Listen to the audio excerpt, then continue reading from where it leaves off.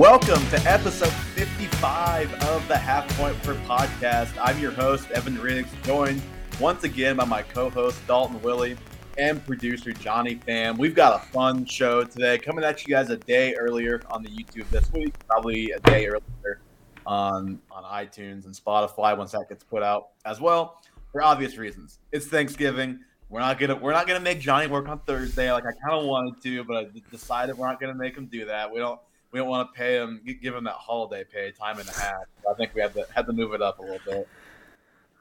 I would just not appeared. It's like, it's a late pod. You'll get it the following week. It's PTO denied. Don't care. Still going. I would prefer to edit the pod than watch the Bears Lions. Just full disclosure. You don't mean that. I don't know.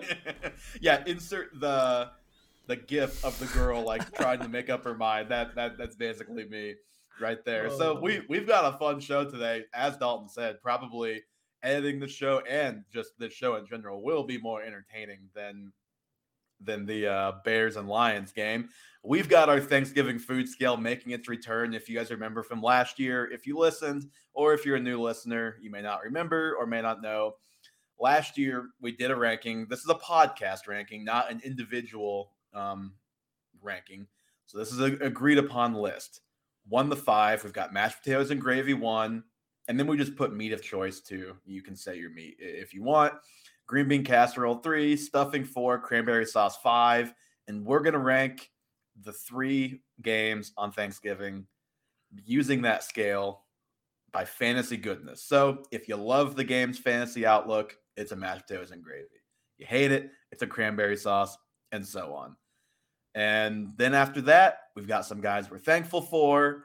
I don't know, Johnny, if you have one you wanted to talk about. I know Dalton and I each brought one. And then we've got a little dynasty talk. But I guess, Dalton, you mentioned Bears-Lions. We might as well get that one over with right now. Bears-Lions, first game of the day. What time is it? I couldn't even tell you because I have zero intention of watching it. Partially because I think KU basketball plays during half of that game, so I'll be preoccupied, thankfully. But yeah, probably a new kickoff, 11:30 somewhere in there. This one's got to be a cranberry sauce on the old scale, right? Like, I'm giving it a cranberry sauce. Oh, it's cranberry by a mile. I mean, there's 2 players that you're probably starting, and it's Montgomery and Swift. And then Mooney is maybe somebody you're looking to flex. And Hawkinson has had a pretty rough couple of last 3 weeks. It's disgusting. We might not see Justin Fields. We might not see Jared Goff. I think we're not for sure, but it's almost a guarantee we're not going to see Fields, it sounds like. So we get Andy Dalton. And honestly, I couldn't tell the difference between Tim Boyle and Jared Goff when Tim Boyle was out there last week. So I don't know about that. Tim Boyle was pretty bad. But it's just going to be a bad game. I hope the Lions win just so we can officially get Matt Nagy fired. That's the goal of this game. That is one of the more interesting subplots is that there's the reports out there now that he's a lame duck. He's coaching that game and he's done, which if they were going to fire him, that does make a little bit of sense to me because you fire a guy, you have 3 days of prep basically on a short week. So just let him coach the week and fire him if you're going to fire him, but we'll see if they actually do. And yeah, I'm with you, cranberry sauce. And here's why. So like cranberry sauce for me, it's like I'm not getting it the first time through. Probably not. Like if I go back again for a little bit of seconds, I still don't know if I'm getting it. But if I'm still a little hungry, like go back up there, kind of see what's left. If it's over there in the corner and there's just a little bit left, I might put a little bit on my plate. If this game is close in the fourth quarter, I might change the channel for a minute to see what's happening. And I think that's about it. You mentioned it. You're hoping for a big play or a touchdown from Swift. You're hoping for volume for Hawkinson. And I guess on the Bears, you're starting Montgomery, but he hasn't had more than like 60 total yards his last couple of weeks. It's not been pretty since he's been back. And then Mooney had a big week last week, but Allen Robinson is back, so that even complicates that duo as well. I'm not sure. Robinson did not practice today, so he might be out another game. Well, if he were out, that would make the picture at least a little clearer for Mooney. If he's there, I don't know if you can use either one of them. I mean, maybe if you just want to have a guy to watch in that game on Thanksgiving and you have him on your roster, go for it. But it's not like a must. Here's what I'm gonna do. Found out today my gym closes at 12 o'clock on Saturday or on Thursday. This game is at 11:30. Your gym's open at all on Thursday? It is, yeah, for 5 hours. Very convenient. So I'm gonna go get a little Thanksgiving workout in to fight some of these calories I'm gonna eat later.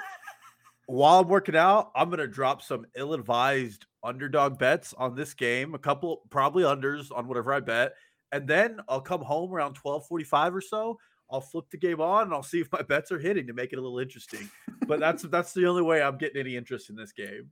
Johnny, are we going? I'm not even gonna go into the fact that Dalton's going to work out on Thanksgiving. Oh, I will, because absolutely nobody wants to be at the gym. Like, you have to think about the workers that have to let you in just so you can work out. No, you can take one day off, sir. And what are the odds that Dalton forgets to wipe down at least one piece of equipment he uses? I wasn't gonna go, but I saw the sign today. The sign was like 7 a.m. 12, and I was like, how about you just not go? I want them to feel like they were needed, So I'm gonna go there. I'm gonna be like, thank you for your. Well, I got news for you. They don't want you there, Johnny. I'm assuming you're 100%. going cranberry sauce, right? Yeah, cranberry sauce easily. I think we've talked about this game as much as we need to here. This next one, from a fantasy perspective at least, is a lot more interesting to me. Raiders at Cowboys. Dalton, I'll let you start us off. What are you giving this on a scale of mashed potatoes and gravy to cranberry sauce? So this one for me is going to be a stuffing unless CeeDee Lamb plays. Really? I'm upping it to green. Yes, because man, you're in for a long day if this is your stuffing. Then you're telling me. Because the Raiders, the last two from Kansas City to the Cincinnati game, they have been just absolutely putrid to watch. There's been no bright spots on that team, and the Cowboys are without their two most exciting playmakers. Then there's this. Well, we don't know for a fact that Lamb isn't playing. And that's why it gets upgraded if we get Lamb. Then I know Zeke was a full participant today, but we don't know what kind of Zeke workload we're going to get. It's going to be him and Pollard splitting it. So from a fantasy perspective, you're probably a little on the edge about being a Zeke owner. And as a Pollard owner, you're probably going to get burned because you're going to bench Pollard and maybe he gets an extra workload. And so really you're watching the game for Dak and Darren Waller and Dalton Schultz. I mean, it's just not the greatest for me. Plus, and we talked about this a little offline, I'm just sick and tired of the Cowboys getting Thursdays for Thanksgiving every year. Trust me, I've actually been thinking about this since you brought up it. Since the conversation got brought up, I'll get to that after we finish these three games here. Johnny, what are you giving this? I'm gonna give it a meat of choice just because I have Michael Gallup. Just kind of want to see how he operates and just kind of see what the production looks like if CeeDee's playing, and also if CeeDee's not playing, what his output will be. So I'm actually looking forward to the game just because of the wide receiver aspect there. So I'm giving this a mashed potatoes and gravy. This is wow. Again, from a fantasy perspective, real life perspective, I think the Cowboys could easily win this game. Something like, 31 to 17. Like it could be a non-starter. The biggest line on the slate. But here's the thing: from pure fantasy, you have 3 or more fantasy options on both sides here, which you don't have in the first game, obviously, and then in the second game because the Saints have one guy if Kamara plays, and one guy if Kamara plays and one guy if he doesn't play, and Ingram. Like it's probably an either or with those two most likely. In this game, you have Lamb if he plays. If he doesn't, you have Gallup. You have Wilson if he does play. I think he's been limited with the shoulder. So you've got 2 receivers. You've got obviously the tight end in Dallas. You've got both running backs. You've got Dak. On the Raiders side, though, I'm actually interested, like pretty interested to see how they play on offense. So you've got Waller. You've got Carr. And you've got Josh Jacobs, which I think from a real football perspective, I'm not usually an establish it type of guy, but they haven't given Jacobs more than 16 carries in a game yet this year. He's been under 10 carries 3 times. including 2 times in the last 3 games. He's had 7 and 9 carries. And it's not like they've been running the ball great lately. It's like, okay, gotta feed him. But I just think with how that offense has looked, with everything that happened with Ruggs and him not being there, I know Deshaun Jackson filled in a little bit more last week and helped open things up for Waller. But I just think they could really benefit from running Jacobs more. And I kind of have a sneaky feeling that Jacobs could have a nice game against the Cowboys. And if you get a nice Jacobs game and a nice Waller game, and you've also got Renfrow, you could have just a random Deshaun Jackson bomb if you're like a underdog or DraftKings kind of mood on Thanksgiving. I think this has a lot of storylines. I'm at least interested in seeing how they pan out. I think Dallas absolutely shatters the Raiders, and they may. And I'm not talking real football. I said they could easily win by 14, but there's a lot of I'm interested to see, does Tony Pollard get half the workload? Is Zeke himself, like Johnny said, if Lamb does or doesn't play, what does the workload for Gallup look like?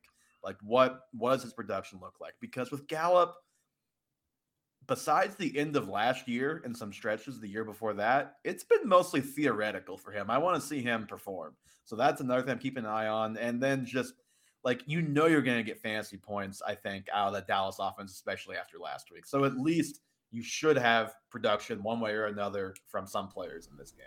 Well, I'm going to tell you what's going to happen in this game because this NFL season has been crazy. Raiders are going to come in and beat the Dallas Cowboys 35-13.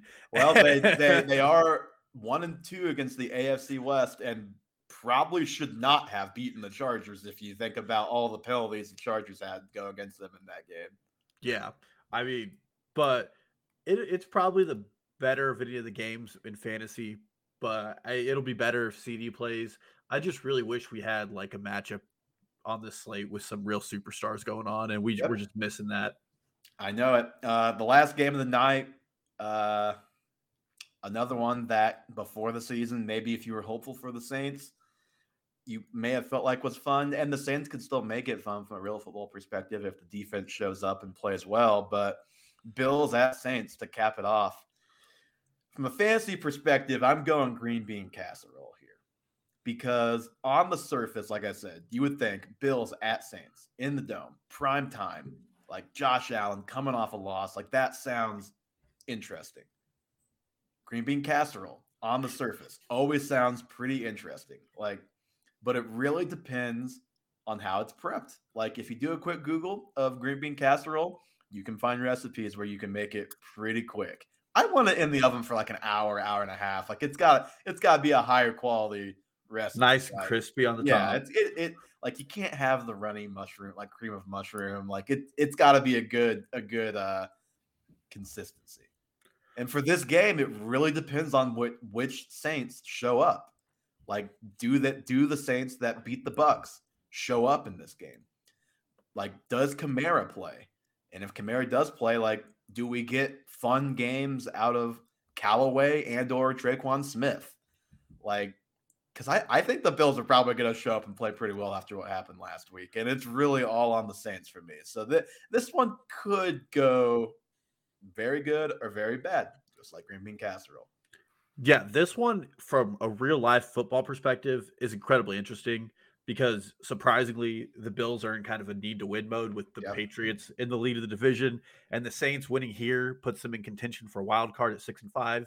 Even they get one more at the Bucs, and the Bucs drop 2. They're tied with the Bucs. It gives them a lot of options, and for once, if Taysom Hill plays, it makes this game a lot more interesting for not only Sean Payton but the rest of us too. Yeah. Well, this for me is a green bean casserole, but I did put this as a caveat here as well. 1, AK plays, it does bump it up a little bit, but 2, if we get Taysom Hill at quarterback, I'm moving this to a meat of choice for a fantasy because Taysom Hill at quarterback is a fantasy goldmine because he runs the ball so much. Yep.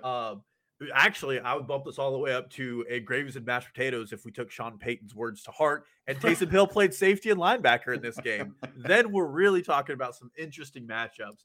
But no, I have it at green bean. I mean, on the Bills side, you have Stephon Diggs, Sanders, and then you have Josh Allen. Zach Moss and Dawson Knox are in the mix as well. And then on the Saints, I really hope the only player is, Ingram AK, Tony Jones, if both those players don't play, and then maybe a Traquan Smith or a Marquez Callaway if you're in desperation mode and you're just kind of throwing darts to see what sticks. And hopefully Traquan Smith is like a top 20 receiver over the last 3 weeks, I think. Yeah, and hopefully like Simeon's not one of the players you're considering starting this week. No, no, you would have to be in a pretty bad spot or be in a super flex, and even if you're in a super flex, you're probably not in a good spot if Simeon's a guy that you want to start. Well, did Simeon outscore Russ last week? That's very possible. He did. That's very possible. I think Joe Flacco also outscored Dak and Russ combined last week. Well, did you see Joe Flacco was in the millionaire lineup for DraftKings that won it? He was their quarterback. I did not. You know what? I'm a little more sad to be on this planet now than I was just a couple of minutes ago. In the year 2021, Joe Flacco, starting for the New York Jets, won someone $1 million. So, and now he's on the COVID list. Okay, Johnny, what are you giving this one on the scale? Same with you guys, just green bean casserole. But Dalton brought it up. I am mostly just watching the game just to see where Taysom Hill plays.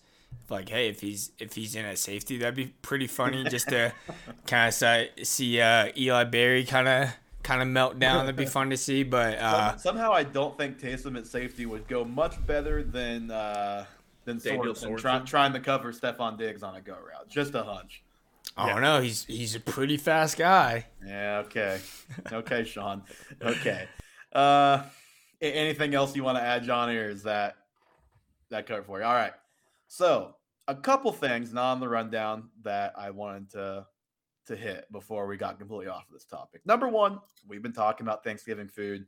Let me, for the YouTube people, get this tab shared. 1 second. So here we go. You've got this good looking lineup. Everyone's familiar with how these work. For anyone who's listening on the podcast, if you go watch on YouTube, I shared the actual lineup on the screen. You've got the $5 category, $4, $3, $2, $1, and then you've got some extras actually at the bottom as well. Can you guys see that? Okay, like read all of that. Okay, we're gonna pick our Thanksgiving fantasy lineup here. Basically, what the play is when you go up. I'll start us off, or do we want to have someone go all at once? Do we want to go back and forth with each line, like main dish, potato dish? Well, I can tell you that mine personally, I need to build the full picture out for you. Yeah, I'd rather have everyone go at once. All right, I'll lead us off then. So and you have $20 for people not listening. $20 to build this lineup. There's 4 rows and then some extras at the bottom. I'm going ham at $4. Okay. I'm going mashed potatoes at $5. Same. So I'm at $9. I'm going green bean casserole at $3. So how's that Dallas Cowboys game taste? So you know what? It's average. I'm at 12. Then you know what? I like mac and cheese. I get, but like I can't do mac and cheese and mashed potatoes. Like I can't do that to myself. I'm going cream corn. Going cheap, $1 cream corn on this row. Obviously not going cranberries based on our rankings on the other list. And then dessert, Dalton, I know you agree with me here, Johnny. We didn't hear your take. I'm sure we'll hear it in a minute. Pecan pie and in the $1 category is the best one on this line, in my opinion. It's absurd. It's like Travis Kelce in the 3rd or 4th round. I mean, I don't understand what's going on here. So I have $6 left over. I'm at 14. I'm going extra gravy, $3. You got to have extra gravy for the ham and just even more for your potatoes. Give me a $2 biscuit and a $1 Hawaiian roll, and I'm out of there. That's not bad. I like that. That's pretty good. Not too much damage. Yeah. All right. Somebody else go. All right. So first off on the main course, I'm just getting just the white meat. Just a little $2 there. Save me some money for later because I'm hitting the mashed potatoes. Got to do them for $5. They're just a staple. No, you could go for the $1 tofu turkey and really save yourself some money. I have self-respect. So so white meat over dark meat. Like in a vacuum, like if they cost the same, would you still go that way, or is this a budget thing? This is a budget thing, and we'll find out why here in a bit. Then we're jumping back. We're hitting the beets for $1. Beets, super underrated food in my opinion. When you get them kind of out of the can. Wait, what'd you go on the second line? You went mashed potatoes? Mashed for sure. Okay. So far we're at only $7, keeping it super cheap. But now we're going back up to the top. mac and cheese. No, you're at $8. $8. Sorry. 8. So then we get the mac and cheese. So you're going mashed potatoes and mac and cheese. I'm telling you, it's a full picture here. And once you get the full picture, you'll understand. But here's the a meat and mashed potatoes and mac and cheese. Like you're not going up for a second plate. This is your only plate. You're not gonna have room. Absolutely, because now we're hitting the pecan pie. Obviously, the cheapest one on the menu, but the best. Carrot cake's all right. I don't know what the hell a sweet potato pie is, but I'm keeping that off my plate. Apple pie, super overrated. Pumpkin pie, probably the most overrated dish on the planet. So I think carrot cake is the second best thing on the row, and then apple pie and pumpkin pie are a toss-up. I've never had sweet potato fry. Me neither. Pie. I have had sweet potato fries, which I just said. So we've spent $14, and this is where things get important. I like one plate, you're stuffed, game over, you unbutton your pants, football rest of the day. We're doing. You feel like a cornbread guy to me. No, we're doing 4 Hawaiian rolls and 1 biscuit, and here's why: we loaded up on the mac and cheese. So and you're having potatoes. 4 Hawaiian rolls are not gonna. And 1 biscuit, right? You said and 1 biscuit. Yeah. So you're having 5 pieces of bread, mashed potatoes, and mac and cheese. Carb City. Have fun throwing up at 5 p.m. That is aggressive. If you want afternoon beer, you've got no more room. Absolutely none. Don't need it because this will put me to bed already. Nice and comfy. So then you can dip your biscuits and your rolls in the mac and cheese and the mashed potatoes, and it's delicious. And in all honesty, I am not dipping bread in mac and cheese, man. I don't know what you are missing out. You ever had a mac and cheeseburger? Not mac and cheese burger, but you're talking just a roll and straight mac and cheese. That's a little different. Try it this Thanksgiving. Get back to me. You're gonna love it. I will not. So I'm good to go. I'll sleep through, the 12 o'clock game, and then I'll wake up for the next game. All right, Johnny, give me your play. Dalton, I have some issues with that one. That's quite something to follow up on. I'm gonna do ham as the main course, $4. Mash, easy, 9. This is where it gets hard. Am I able to select 2 on 1 row, or does that be from each? I think it has to be from each. Okay. I assume so. All right, let's do beets for the 3rd row. So was that $10? Mm-hmm. Let's do mac and cheese. And you guys are going double carb mac and cheese. Doesn't matter. It's a carb day. It's no one's thinking about that. No. I'm not saying I'm if you're just making 1 plate though, I don't think I could. I just think that'd be too much. You don't get the little bowl you put on the side. You get your 1 plate and you have a little bowl. I'm not talking about filling up the plate. Oh, I might go if I'm still hungry. The mac and cheese might be in the 2nd plate with no potatoes. Like that. You just gotta have a little more balance on the plate. All right. After mac and cheese, I'm gonna do a carrot cake. What was that? 17, and then 3 Hawaiian rolls. So no one's going with the extra gravy. You don't need the extra gravy for your meat. No, it'll be fine. I'm probably not eating the meat if I'm being honest. I just got it because I had to. Why didn't you get the tofurkey?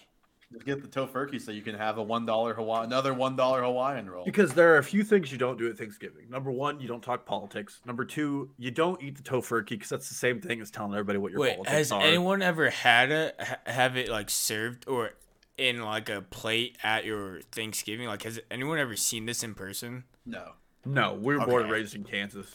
The closest I've come is the Everybody Loves Raymond episode where they have the tofu turkey that one time. Okay, because I saw that on the list. I was like, what is that? That's the immediate no. Yeah. Okay. Hawaiian rolls are goated. Not bad. I shouldn't have stopped sharing the screen, but oh well. Has anyone ever had a baked potato at Thanksgiving? Baked potato is on there for $1, and I love baked potatoes, but I'm not eating a baked potato on Thanksgiving. I mean, it's either baked potato or mashed potatoes. You know what you want at that point. mashed potatoes and scallop potatoes. Scallop potatoes are the second potato that should be at every Thanksgiving meal. The baked potatoes are what your distant uncle who doesn't have a family brings. He has like a cooler full of them, and you're like, "What's he doing with that cooler full of potatoes?" Full of baked potatoes. Yeah, and nobody's gonna eat them because they're in a cooler. But he had to bring something, and that was just his. They're all wrapped in tinfoil, and then he starts wanting to talk about the election and it getting stolen, and you're like, "Okay, okay." That's what the baked potatoes are on there for. That seemed oddly specific. We've all been through it. Mm-hmm, mm-hmm. Okay, so Dalton, you mentioned the lack of a good schedule, and John, I think it was Johnny. You sent the tweet of Golick Jr. roasting the guy who said that that NBA Christmas Day is better than NFL Thanksgiving Day, and I got news for him. He's right, and it's not because it shouldn't be like.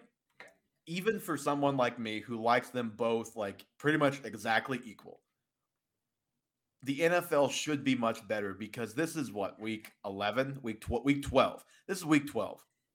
The NBA, this is like the equivalent of week 3 in the NFL. But what the NBA does is it actually cares about the fans and cares about putting good games on TV, on the court that day. So let me read you the NBA Christmas Day schedule this year. We've got, in the morning, Hawks at Knicks. So a rematch of Trae Young at Madison Square Garden. For anyone who watched the playoffs last year, you know that's going to be spicy. Then you've got Celtics and Bucks. Defending champs, best player on the planet against a good Celtics team. You've got Suns and Warriors. You've got Steph, maybe Clay back. Probably the two best teams in the West right now. Two title contenders. And then you've got the Nets and the Lakers, who were the odds-on title game pick before the season. And then you close it out with Mavs and Jazz. You've got Luka, you've got Donovan Mitchell, you've got two very good Western Conference playoff teams. Compare that to the NFL. You've got the Bills and the Cowboys.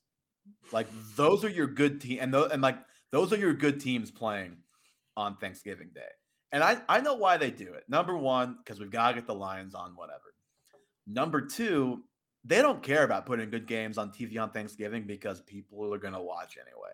So it doesn't matter. They don't care about the fan. They're just going to put whatever crap games on, and we're suckers and we're going to watch, which is true, unfortunately. But let's pretend like the NFL in some alternate crazy universe actually did care about fans, guys. Let's just pretend. Here's my proposed triple header. And this is, you'd have to change the whole season schedule to be clear. But these are all teams who played. These are all teams who have already played, or maybe will play. But I think they've all already played this year. Yep. So I'm kicking the Lions out. I don't even know. I don't remember what the reason is for having them on Thanksgiving. I have not read that story, but I know there's something. But they're there because just like a turkey, they always get stuffed at the goal line. Well. If they don't even make it to the goal line very often. So 11 a.m. or noon, whatever. I'm putting Chiefs and Packers to start off the day, right off the bat. You've got Rodgers, who he already had COVID. So you got Rodgers in this game this time. And you've got Mahomes, Packers, Chiefs. That's a layup. Then, just like the NBA keeps the Knicks every year, I'll keep the Cowboys. Let's give them the Chargers. Let's give them Herbert versus Dak on Thanksgiving Day in the afternoon time slot. And then the night game, this one's easy. You've got Stafford going to the Rams. You've got Brady in Tampa. Let's get Brady versus Stafford, Rams versus Bucks to close out the night. Why can we not do that? Why can't we not have something at least comparable to that? So that's my rant. No, the NFL should not be inferior on Thanksgiving to Christmas Day in the NBA. And if you're a big NFL fan, not a big NBA fan, you obviously don't think so. But The NBA just puts the good games on, and I really wish the NFL would do it because that sounds like a very fun day to me. Very, very fun. My only change would have been this year we would have done Bucks Patriots just for Tom Brady to have his revenge game. But I mean, those games are just infinitely better than what we have now. In fact, I think you mentioned this, but we have one quarterback playing who is maybe in the MVP race, and then every other quarterback playing in this game is just not. You've got Dak, and then Josh Allen's the second tier of MVP. race, Dak is like, I don't even know who's in the lead at this point. I think Dak probably was in the lead before the Chiefs game last week. It's Tom Brady. I saw he was plus 300. Jonathan Taylor might sneak his way into relevancy if he has as far as MVP goes, if he has another 5 touchdown. Yeah, I think actually if Derrick Henry was still playing, he might be in relevancy at this point. Don't count out Mahomes for that MVP just yet. If the Chiefs continue to win, he's might plus.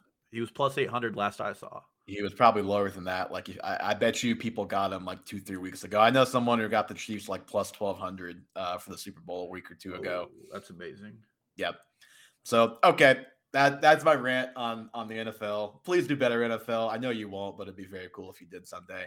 All right, let's go start, sit, stream. We haven't done this one for a while. We obviously haven't been doing the weekend stuff. So Dalton, who's your start of the week this week? Cordarrelle Patterson. He is going to be or Cordero. That would be fine too. Cordarrelle. And he's going to come off. He was injured. He didn't play much. He didn't play at all last Thursday. He's coming off of about 20 days of rest in a very, very favorable matchup against the Jacksonville Jaguars. A team has never needed Cordarrelle Patterson back as badly as the Falcons need Cordarrelle Patterson back. Yes. And he just has a knack for scoring touchdowns. And if there is ever a quote unquote get right game for any team, unless you're the Bills, it's playing Jacksonville. And the Falcons should dominate this game, and they're going to use their weapons. And other than Kyle Pitts, I mean, Patterson is the other weapon. We saw they had to utilize Quadriette Olison to like a mind-numbing extent in that Thursday night game. Mm-hmm. And it's going to be good. You got to start him. He's been just so efficient all season, and this game is probably going to get volume and efficiency. I was playing against the Patriots defense in another league, and it was the rare over before it even started fantasy matchup that was decided by a defense. So that was just lovely of Matt Ryan and the Falcons beating me last week. Matt Ryan or Ben Roethlisberger, who's more washed? I think it's Matt Ryan. I think it might be Matt Ryan now. Like Ben is very washed. They might both be equally washed, but the thing is, Matt Ryan makes worse decisions than Ben does. Ben doesn't have as many huge killer mistakes as Ryan. And he's got more weapons, let's be clear. That obviously helps too. 4th and 6, Ben will still check it down for a 2-yard gain. 4th and 6, Matt Ryan will throw a pick. That's the difference between the two of them. Free Kyle Pitts. I'm tired of Matt Ryan. I don't know what game it was last week, but I was just absolutely disgusted watching this. I was like, why am I still here? And then three interceptions later, I'm like, oh, okay, this is normal now. Good to know. This is why I don't watch Falcons game. Speaking of great games to watch, my start of the week isn't just a doozy this week. We're going to the Jets versus Texans. We're going Ty Johnson. No Michael Carter. I think people are going to be looking at Tevin Coleman to kind of be the 55 to the 45. And while that may happen, I just have very little interest in actually playing Tevin Coleman. I think Johnson's got a little bit of juice. He should be the pass catcher. And if he performs, he could perform his way into more touches than Tevin Coleman even too. Texans are 20th against running backs this year. That's according to DraftKings. I was looking at their lineup stuff today. So, obviously, not a bad matchup. Michael Carter has been producing. He's not as good as Michael Carter, but he's had his fair share of moments this year. He's been a pretty solid player. And just looking at DraftKings, it's funny now, Adrian Peterson got released a couple hours ago, but at 4,300, he's cheaper than Adrian Peterson was on DraftKings. He's cheaper than Sony Michel, David Johnson, Trey Sermon. He's a good play in DraftKings, and if you got him on your team, I'm not saying you should start him at all costs, but I think in most situations, he's probably getting started this week. Yeah, if you're the Jets, you're smart. You give all the work to Tevin Coleman so you can lose the game and get the first-round pick over the Texans. But, yeah, I agree. Excellent start. I am interested to see what happens to the running backs now that Zach Wilson is back, because all of the running backs will perform much better with anybody not named Zach Wilson. And part of that seemed to be he was playing outside of the system a lot and not giving his checkdowns and throwing ill-advised balls downfield.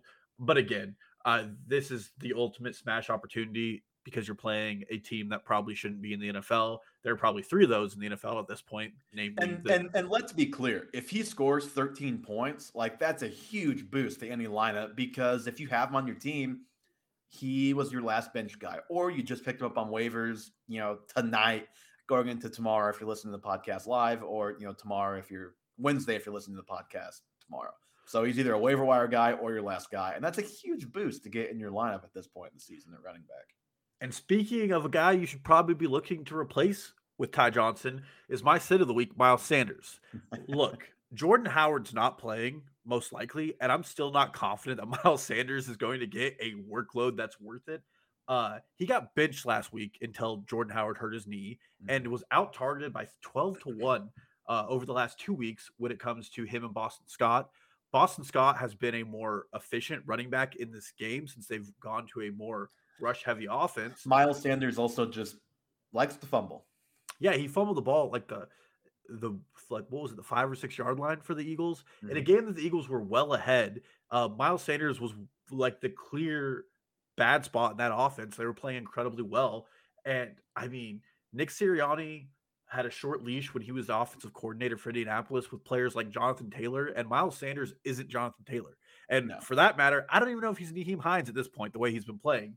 So I'm sitting him at all costs. The Eagles are going to run a lot because it's their new offensive identity, but they're playing the Giants and they're not going to need it.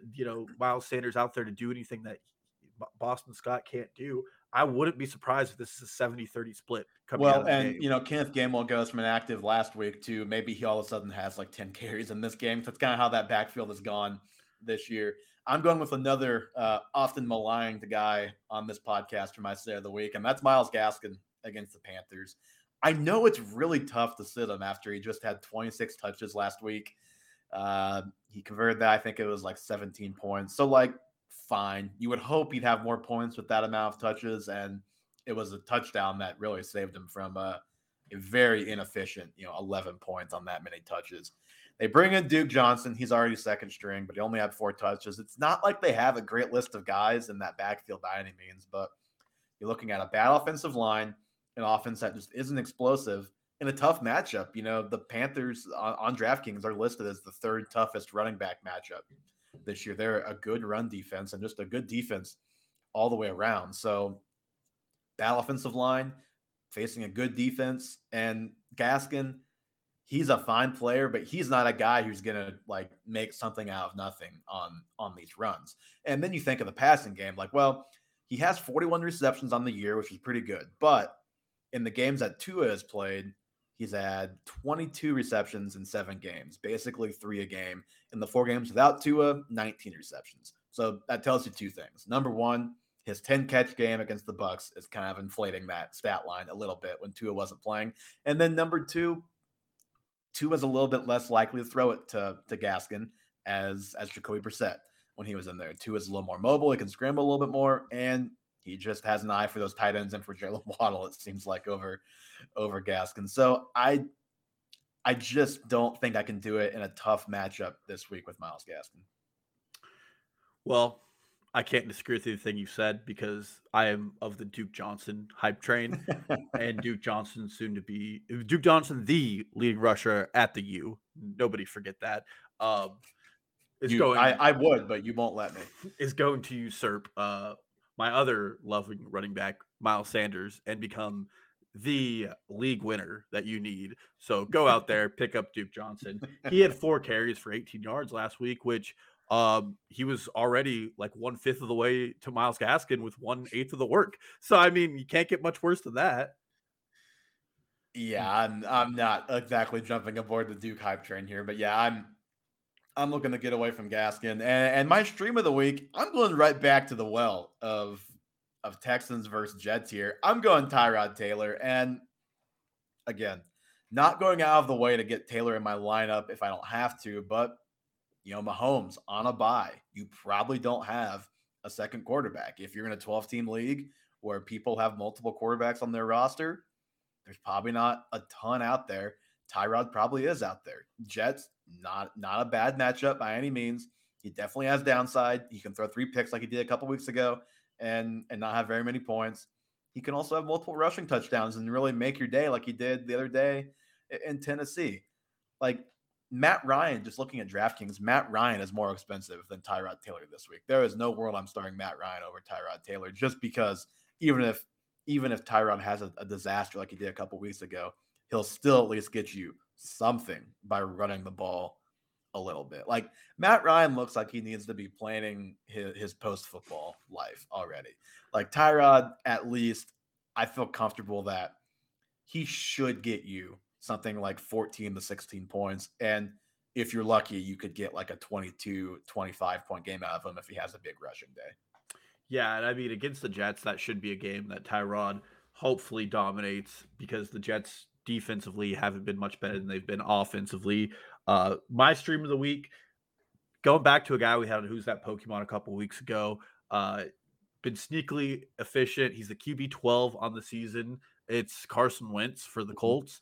The Bucs are a pass funnel. Now, it's very hard for you to argue anybody's at anything funnel but a run funnel when Jonathan Taylor did what he did last week. But in games this season, Carson Wentz has had over 15 points in all but 3. One of them was last week when Jonathan Taylor did everything for him. And then he also whiffed against Tennessee way back in the start of the season. And then he whiffed against Jacksonville. This is a game where they're probably going to fall behind enough that Jonathan Taylor can't carry them to it. I'm going to knock on wood on that, because maybe this is the game that defense just can't contain the run. We'll see. We'll see if Vita Vea plays this week. He didn't play last week. I think whether he plays or not is actually pretty important in how they do against Jonathan Taylor. Yeah, and obviously Vita Vea is a wrecker. He commands double coverage from that offensive line. But it's a pass funnel. He should get a lot of opportunity to score points here, and he's been relatively efficient of not throwing picks. So you should get a pretty safe floor. I say that knowing now that it's not going to happen. I thought about Wentz. My worries are obviously the Bucs haven't been like a great defense by any means this year. They've been fine, but they haven't been what we probably would have thought this season, especially against the pass. But this just feels like a spot that Wentz could just completely screw you and have like 3 turnovers and they just get destroyed by the Bucs. Like that's in the realm of possibility. I felt Taylor was a little bit safer, but I see the upside with Wentz for sure, because they've been playing very, very well. I mean, they just destroyed the Bills. And again, Taylor had 5 touchdowns, 4 on the ground. Like he could have easily had a nice 16, 18 point day if that doesn't happen on the road at Buffalo, and equally tough, if not tougher matchup. So I get the appeal. Yeah. And I mean, at the end, there's just enough weapons there that I hope they constitute him being able to do something. I agree. I'm hoping for a nice Michael Pittman day. Let's move on. Dalton, we'll do one more thing in the Thanksgiving spirit. Johnny, I'll let you start. You said you had a player that you're thankful for. We've each got one player that we are thankful for this season. I tried to stay away from like the obvious top guys because, yeah, I'm very thankful for Cooper Kupp. Like very, very thankful. But I wanted to give a little love to that next two guys. I am very thankful. Johnny, who are you thankful for this year? Well, I was thankful for this one guy, but I guess that's kind of a given, so I'm not going to go that route. But shouts to Nick Chubb. The player I am thankful for is Jalen Waddle. I love the guy. I feel like he is doing. I feel like he is starting to produce more. And even though the Dolphins' offense is a dumpster fire, he's still getting the targets and somehow found the end zone last week. So that was pretty great to see. And it's always nice knowing that he's going to get at least like 8-10 targets a game. So that's who I'm thankful for, besides Nick Chubb. We were talking about the underneath stuff with Waddle, I think, last week. And I actually just read, I think, on the Footballers today that he's averaging, it's something like 6.8 yards per target, something like that, which in college, to be clear, no one expected his college yards per target to carry over. But in college, he was at 17 yards per target. So it's been a little bit of a different role than we thought for Waddle this year, but he's still been at least a nice floor play most every week, and we're just waiting for that ceiling. But in the up and down world of fantasy football, it's nice to have that floor. Thank you. I'm obviously thankful for Austin Eckler. He was my guy. He's the obvious choice. My non-obvious choice is I am thankful for Jalen Hurts, who, for those who are unaware, has been on my bench the entire fantasy week season, except twice when Josh Allen was on bye and when Josh Allen scored 37 points against the Washington football team. But I'm thankful for him because he's the overall QB1. And now that we're getting closer to mock draft season and the Eagles are kind of picking up a little bit of steam, a lot of mock drafts don't have him staying with the Eagles. I saw on Twitter that he's the QB1 going forward. I saw someone on ESPN said that today. Yeah, that's incredibly not something I want to be true. But he was a guy I was iffy about going into the season. Not the fantasy QB1, the Eagles QB. Oh, I was like, there are guys I still put over him. But no, well, that's very possible. That would be very good. He still can't pass worth a damn, but maybe that's something he figures out. Technically, this is like his rookie season, if you really think about it. Yeah, he didn't play much last year. But I'm thankful for him because he just proved to me that I should just always believe in dual threat quarterbacks because they just produce 3 touchdowns last week and 30 total fantasy points on my bench and would have won me my matchup. So I called this my Jonathan Taylor memorial list because Jonathan Taylor is obviously the number one guy that everyone's thankful for right now. Like Debo, Cooper Kupp, like Justin Jefferson, all guys that we're all very thankful for. I'm going Deontay Johnson. A little under the radar, nice season for Deontay this year. So Fantasy Pros does a consistency ranking. They do it in standard scoring. So this is a format that like even is not Johnson's probably preferred format scoring wise, thanks to his quarterback throwing him 5-yard passes all day. So they divide. Yes, they divide games into poor, quality, and great. And poor is 8 points or less standard scoring. Quality is 8 to 13.7, and great is anything above that. So if you take his quality plus his great games, that's the games where he was actually like helpful to his fantasy managers that week. 7 of his 9 games, he's been either quality or great this year. He's just been consistent, and he's only missed 2 games, which like that still is a bummer. But like with Deontay Johnson last year, it felt like every other game he was grabbing something. He was hurt somehow. So like you think about 7 out of 9, even though he's only played 9 games, the only guys with more than 7 in that chart of helpful games were Kupp, Debo, and Jamar Chase. No other receiver had more than 7. There were plenty of other guys with 7, but nobody else had more. He has at least 5 receptions in every game but one. And in the one game he didn't, he still had 70 yards. So he actually broke off a couple big ones. He doesn't have a single drop this year. Also, kind of going under the radar, they did like the whole little feature on Sunday Night Football of him catching tennis balls pregame, if anybody caught that. But no drops this year after 13 last year. He's a double-digit target guy almost every time he goes out there, 7 out of 9 games. He is the wide receiver 19 on the season, 12 in points per game. Just there's not a lot of rock-solid wide receiver 2s or high-end 2s, low-end 1s, and he's just been one of them this year. It's almost like drops don't correlate year to year. It's really weird. I feel like someone was saying I hope so. I would like Travis Kelce to drop it less next year. I too would like him to drop it less. I would also like AJ Brown to catch more of his targets. Yes. But this isn't Christmas. Our wishes don't come true. It's Thanksgiving, and we're thankful for certain players. Yes. And Deontay Johnson, for me, it's just like he's not the cream of the crop, but it's nice to have him locked in as your wide receiver 2. You just feel like you're getting 12 to 14 half point PPR points every week when you do that at least. You could have drafted him, or you could have drafted Myles Gaskin. The choice was yours. And you chose poorly if you drafted Gaskin, even though he is like the running back 19. It has not been a smooth ride to get there. He was RB2 one week, if you didn't know that. It was probably his 10-catch game against the Bucs. That'd be my guess. I think it was. All right. We've got a little time here. We're at 49 minutes. We'll try and keep this not too much longer. We've got some Dynasty talk. We don't talk Dynasty too much, but I thought it'd be fun and nothing too in-depth here by any means. We're not talking about the guys at the end of your bench. We're talking about mainly the guys that are either in your lineups or very much in your future plans. We're just doing a name game. We've done name games before on the show where it's 2 guys and we pick a guy. This time it's 3. And Dalton, we'll start with some of the top receivers. So these are the top 3 receivers if you look at Fantasy Pros Dynasty rankings right now.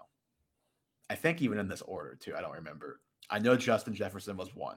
So Justin Jefferson, Tyreek Hill, or Jamar Chase. Pick one of those guys going forward in Dynasty. Who are you taking? I love Kansas City, but I'm taking Justin Jefferson because he has pretty much the same weekly upside as Tyreek Hill. And we're already seeing it with Jamar Chase. He's starting to get he was the best player against single coverage first half of the season. Mm-hmm. Last couple games, he's been a little off. In part, that's because that entire offense has kind of taken a little bit of a shift in its massive scoring outputs. But also, I think Mixon had 30 carries last week, which doesn't help the passing game when that happens as well. Yeah, I think Jamar is going to be obviously a great player, but he's still acclimating to some of the work. And Justin Jefferson's just, he's just otherworldly right now. Jefferson's only 1 year older. So, it's not like Jefferson's 24 and Chase is 21. Jefferson's 22 and Chase is 21. Yeah. And I ranked this Jefferson, Hill, Chase, exactly how the rankings go. Tyreek Hill still has like that 50-point game output possibility with Mahomes. And they've taken away the deep ball with Tyreek Hill, and he's turned into Michael Thomas. He has 84 catches on the year. He's on pace for like 130, which is around what Michael Thomas would have in his record-breaking reception seasons. Like 125, 130 is around his normal output. Yeah, and every time he touches the ball, there's a hope he can break it because he has that in his range of outcomes. But yeah, anyway, Jefferson's the guy. I agree. He's my guy as well. So I know I literally just wrote Chase as the Dynasty number 1 maybe a month ago, but Jefferson's just been so good. It's really hard not to overreact again the other way, and we'll see if it could very well flip-flop. Like Chase could start the year or finish this year or start the year next year great again.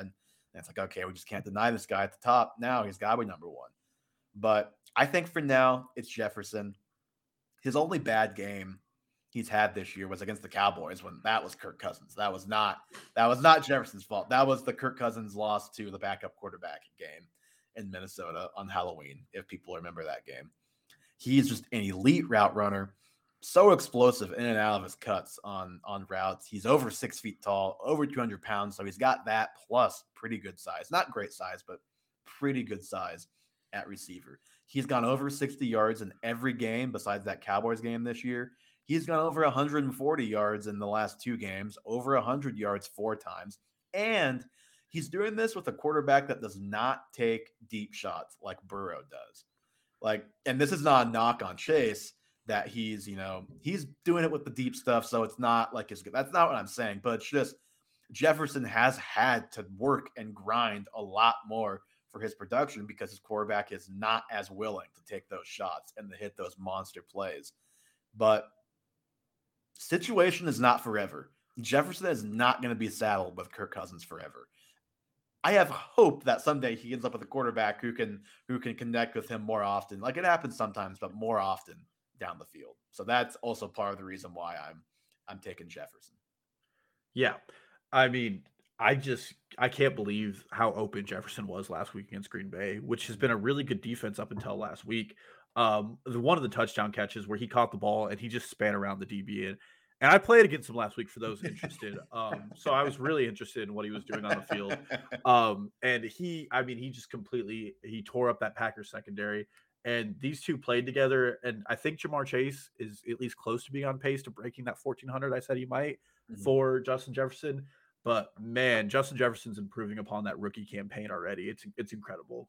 Yeah, he's just awesome. And the crazy thing is like if Tyreek Hill were 2 years younger, he'd probably be number 1. I think age is the only thing, not the only thing, but is one of the main factors in Hill not being above Jefferson. Jefferson's 22, Hill's 27. So you got a lot of years that Jefferson should be awesome. Obviously, Hill has the situation advantage over both of those guys. On top of, I still think Hill is I think he's better than Chase for sure right now. I still think he's probably better than Jefferson, but they're such different players. It's hard to compare them. But I still think I would rather have Hill on my team in real life, but just Jefferson's so much younger. I think I have to take him here.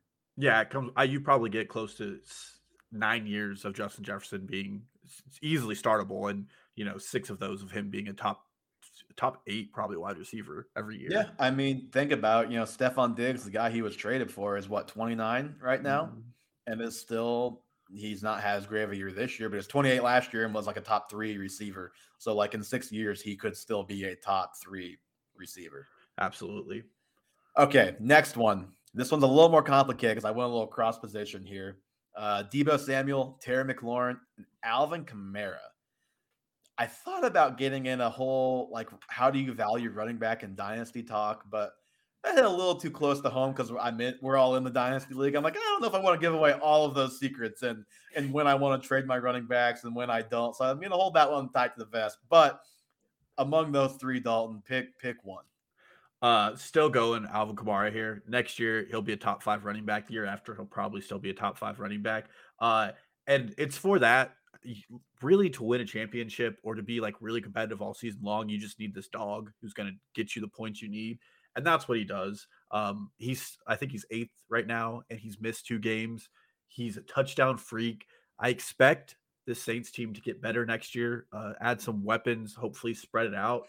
Taysom Hill, he's all the weapon they need. Yeah, and not to jump too deep into it, but when it comes to a fantasy draft, if you don't have like the first 3 or 4 picks, you're probably not getting lucky with an elite running back, and you're going to have to kind of strike gold later, like an Elijah Mitchell this year.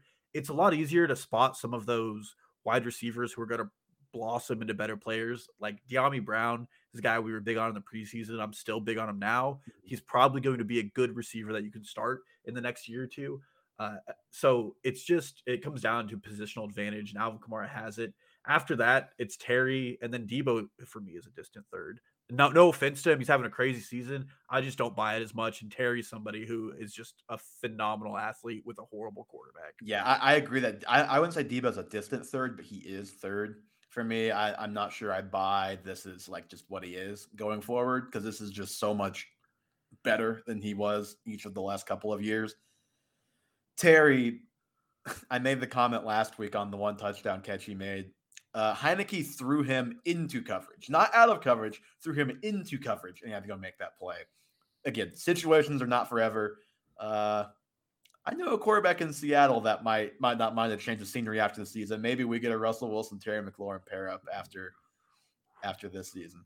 Not like saying that it could happen, but like you just never know. So don't want to value too much on who the guy's quarterback is in Dynasty, but I'm with you. I'm still going Kamara. It's just such a bigger advantage to have a top 12 running back, even though his shelf life is probably shorter than these guys as like a top 20 player at his position. He's probably got, he's 26 right now.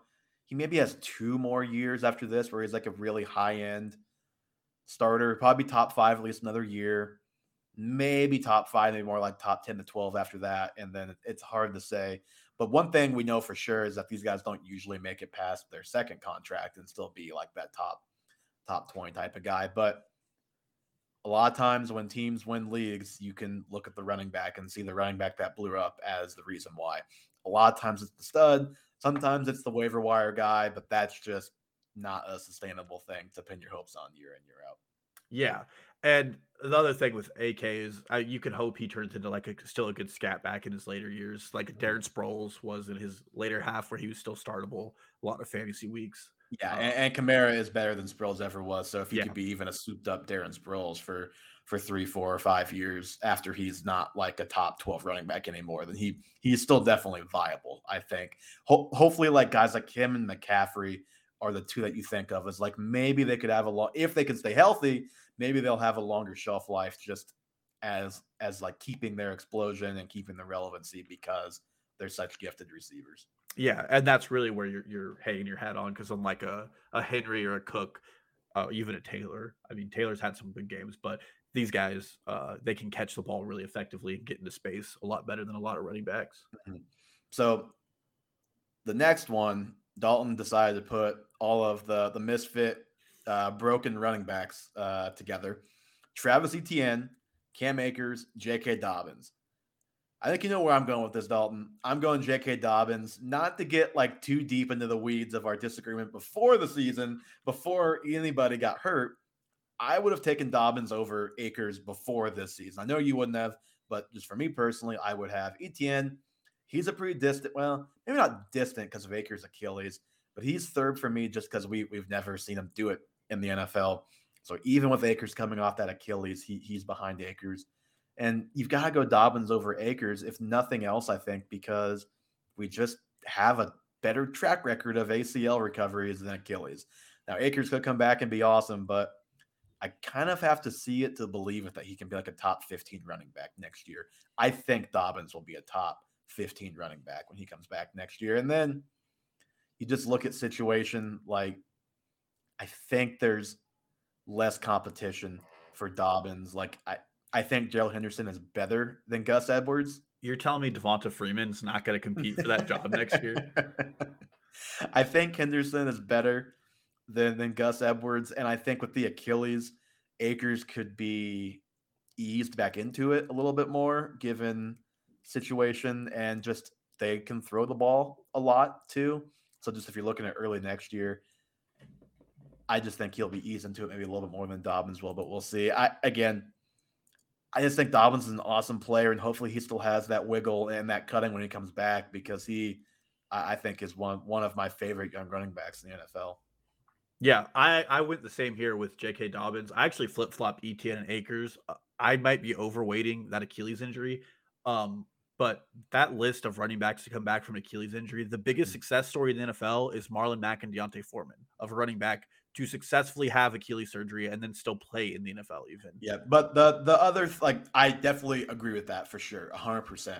But the other qualifier we should probably like throw on that is not that many guys that good, that young tear their Achilles. So Akers could be a little bit of an outlier just because, like, you know, maybe if Le'Veon Bell tears his Achilles when he's 23, like maybe he's still pretty good when he's 25, you know?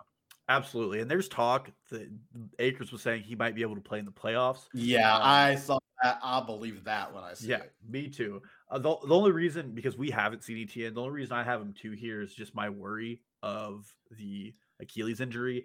I think the having a running back in Jacksonville. I was gonna say, I think tiebreaker for me is you look at the Jags and look at the Rams. I think even with the Achilles, I'm gonna lean Rams, the Rams guy. Yeah. And I mean, it's just the first round pedigree is that the hope would be that when ETN comes back, he gets a pseudo Najee Harris treatment, probably not the same workload, but he gets a lot of that touches. And James Robinson's been like less than inspiring this year. Last week, I think he had 14 touches for 29 yards. So yeah, he's definitely he saved his day with a touchdown very late in the game. Yeah, he's definitely not impressing that coaching staff. Whether or not that's the coaching staff next year is a whole new question. Right. And if it is, I'll take McVay's guy over Urban Meyer's guy. Another young guy talk or conversation here. This one can be brief. Don't really, there's not a lot to talk about with some of these guys. You've got all the rookie quarterbacks outside of Zach Wilson, basically, right here. Justin Fields, Trey Lance, Trevor Lawrence, Mac Jones. Pick one of these four going forward. I'll start us off.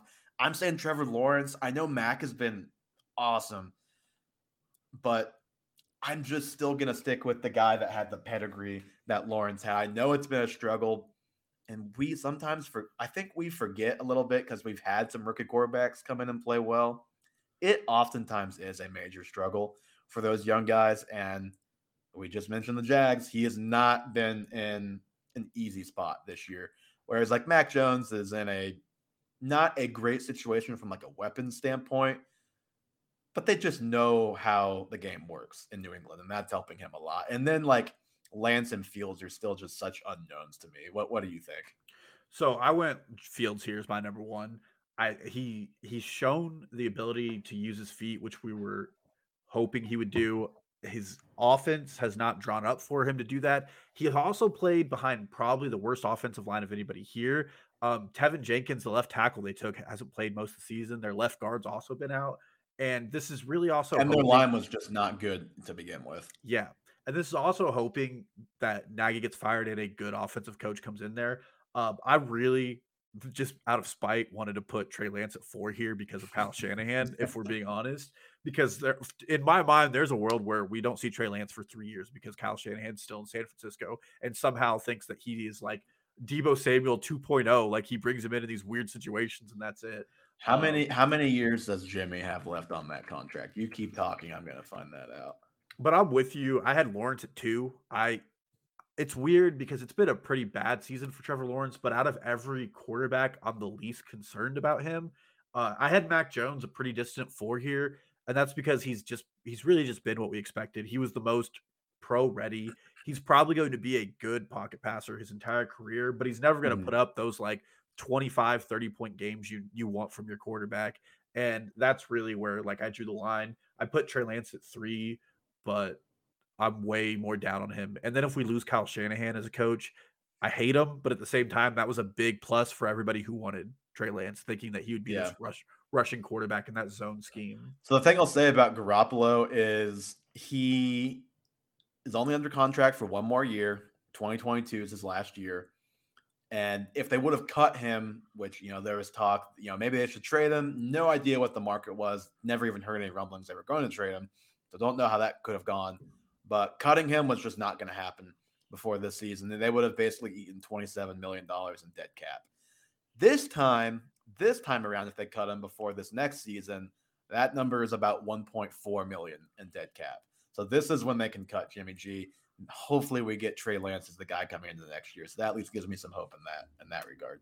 That would be the hope. And then it's whether or not he's a passer and how good he is as a passer, and whether or not he has a coach who will play his weapons correctly. Kyle Shanahan, Brandon Ayuk. All right, so some tight ends here to close us out. Had to at least sneak in a little TE talk to end this Thanksgiving pod. The Muth, Pat Freiermuth, Noah Fant, and Dallas Goedert. Dalton, pick one out of these 3 guys.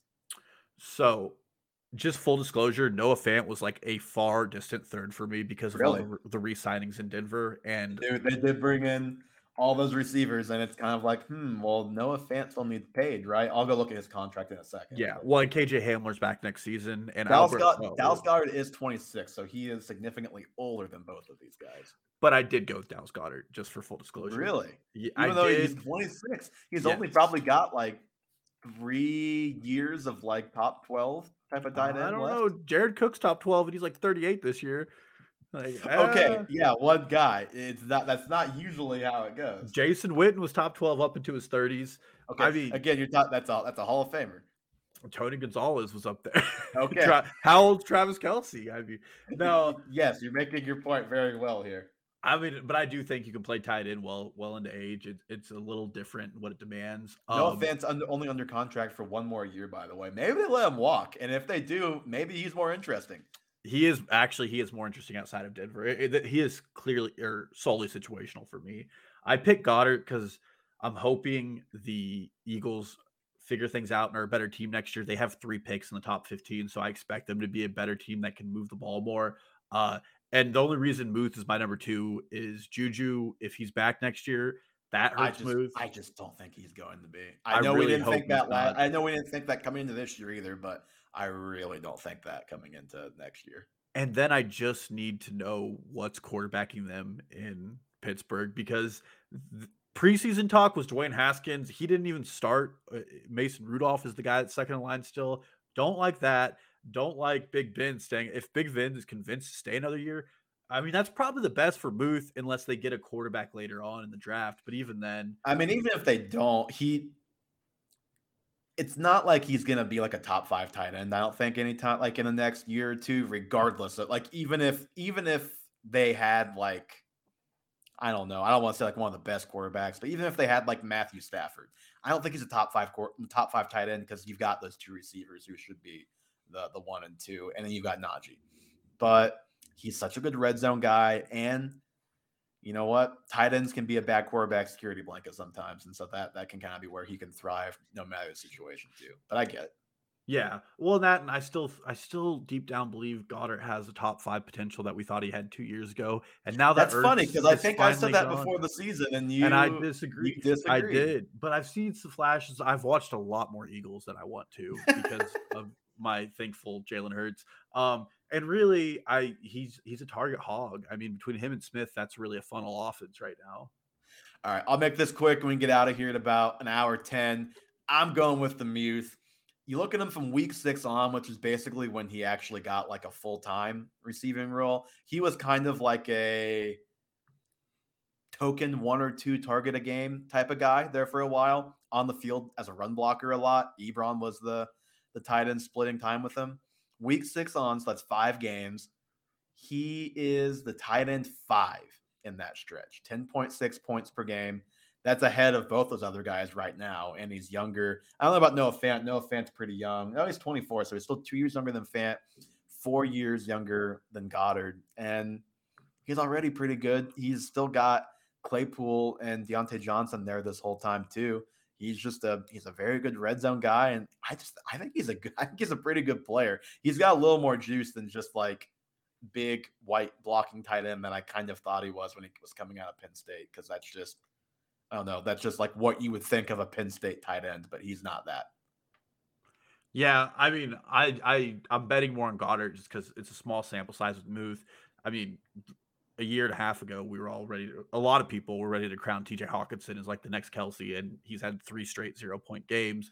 So there's always concern. Well, he had a decent game last week, but Hawkinson would still be taking over all 3 of these guys, I think, if you're talking dynasty. Yeah, he would, unfortunately. But again, also it is tight end, which is an absolute just Firefest 2.0 when it comes to trying to figure out who's going to be valuable outside of it. Is so why would you not go with Fire Muth, and you can just lock in like 9 points a game for the next like 5 or 6 years? He's only 22 years old. I'm going with Dirt. Going with Dirt, going to Thanksgiving. That's going to do it for us on Half Point Per Podcast. Follow us, Twitter, Instagram, TikTok, at Half Point Per Pod. That stuff's all linked in the show notes. I'll have Johnny put the Thanksgiving food scale in there as well, so you don't have to try to remember that. If you're listening, you can look in the show notes as you're listening to our food scales. We will be back, obviously not this weekend. We'll be back next week, recap all of the exciting Thanksgiving games and the week that was, and talk about, we're getting close to the fantasy playoffs, so a lot of good stuff still to come, and we'll talk to you guys next week.